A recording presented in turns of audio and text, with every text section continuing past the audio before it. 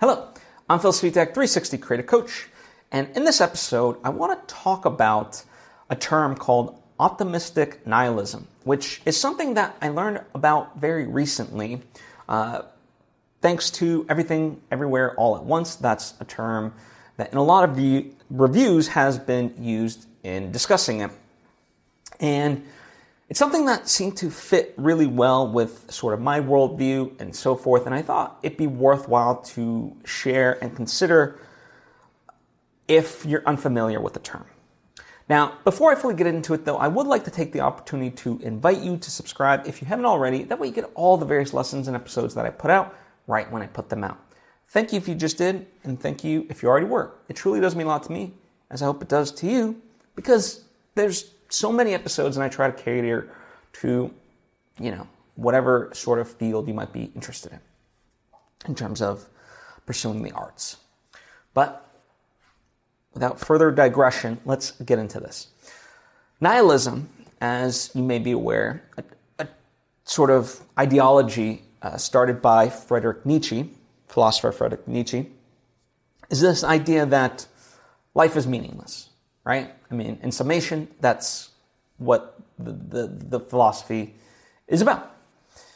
So then how do you put optimistic in front of it? And what does that mean? Well, I'm going to read from a definition, right?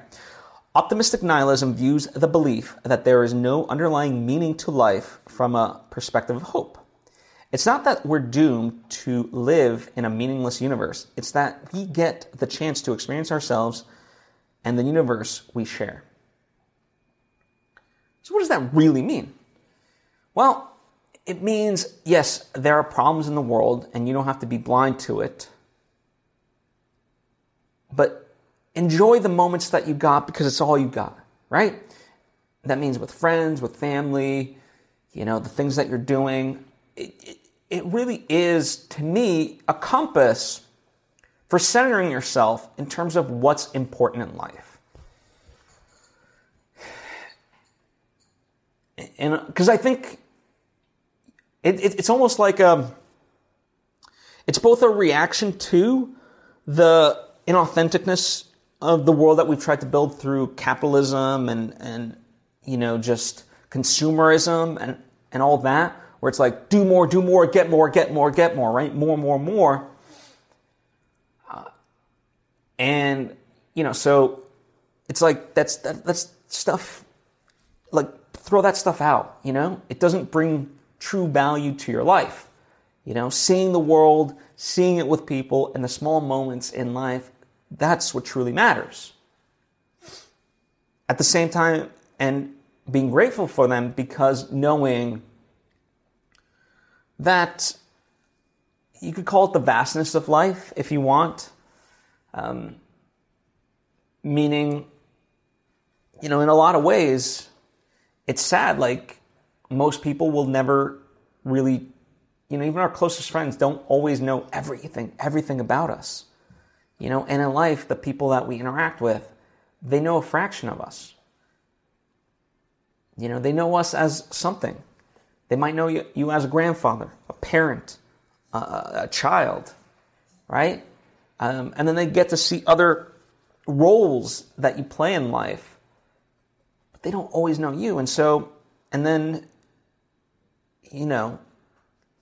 we die essentially, and for the most part, some people carry our legacy, but there's so many people that are just lost in the ether.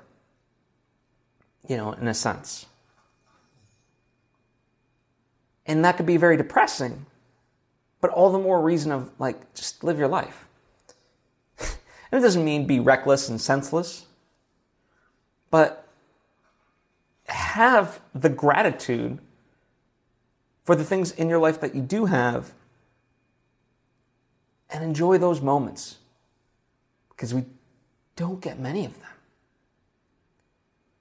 And it's not to discourage whatever religion you might believe in. If there is a heaven, that's great. But why wait to heaven to live a beautiful life? Let's create heaven here. And if there is a heaven, great. And that's the way I consider all this stuff. And try to move about in the world. And I thought, maybe it's worth sharing. Maybe for some other people, this might be useful. Because sometimes when we have the language, we can have a North Star, right? Like sometimes you ever have that sense that you know something, but you can't verbalize it? And then somebody else verbalizes it for you. And you're like, yes, exactly. I've been thinking that. It just kind of vindicates you, in a way. And more so, just orients you, right? It's like, okay, cool. I'm not crazy. This makes sense. And it just gives you that language to be able to then be conscious about the way you move in life. Right?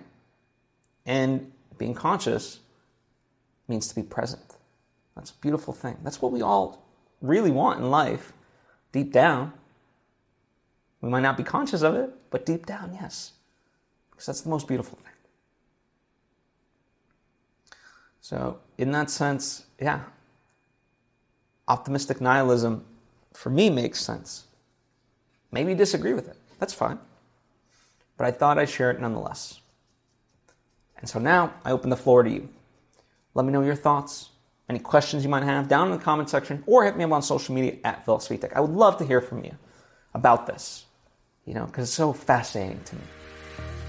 What is your perspective in life? As always, thank you for taking the time to tune in. If you appreciate the things that I do and think you would benefit from more direct interaction but can't afford my coaching, that's okay. That's what my Patreon page is for, patreon.com/PhilSvitek. It's at a much discounted rate. You get more, interactions with me directly through the various tiers of support. So consider that if that's your jam. Thank you so much. I appreciate you and hope to see you next time.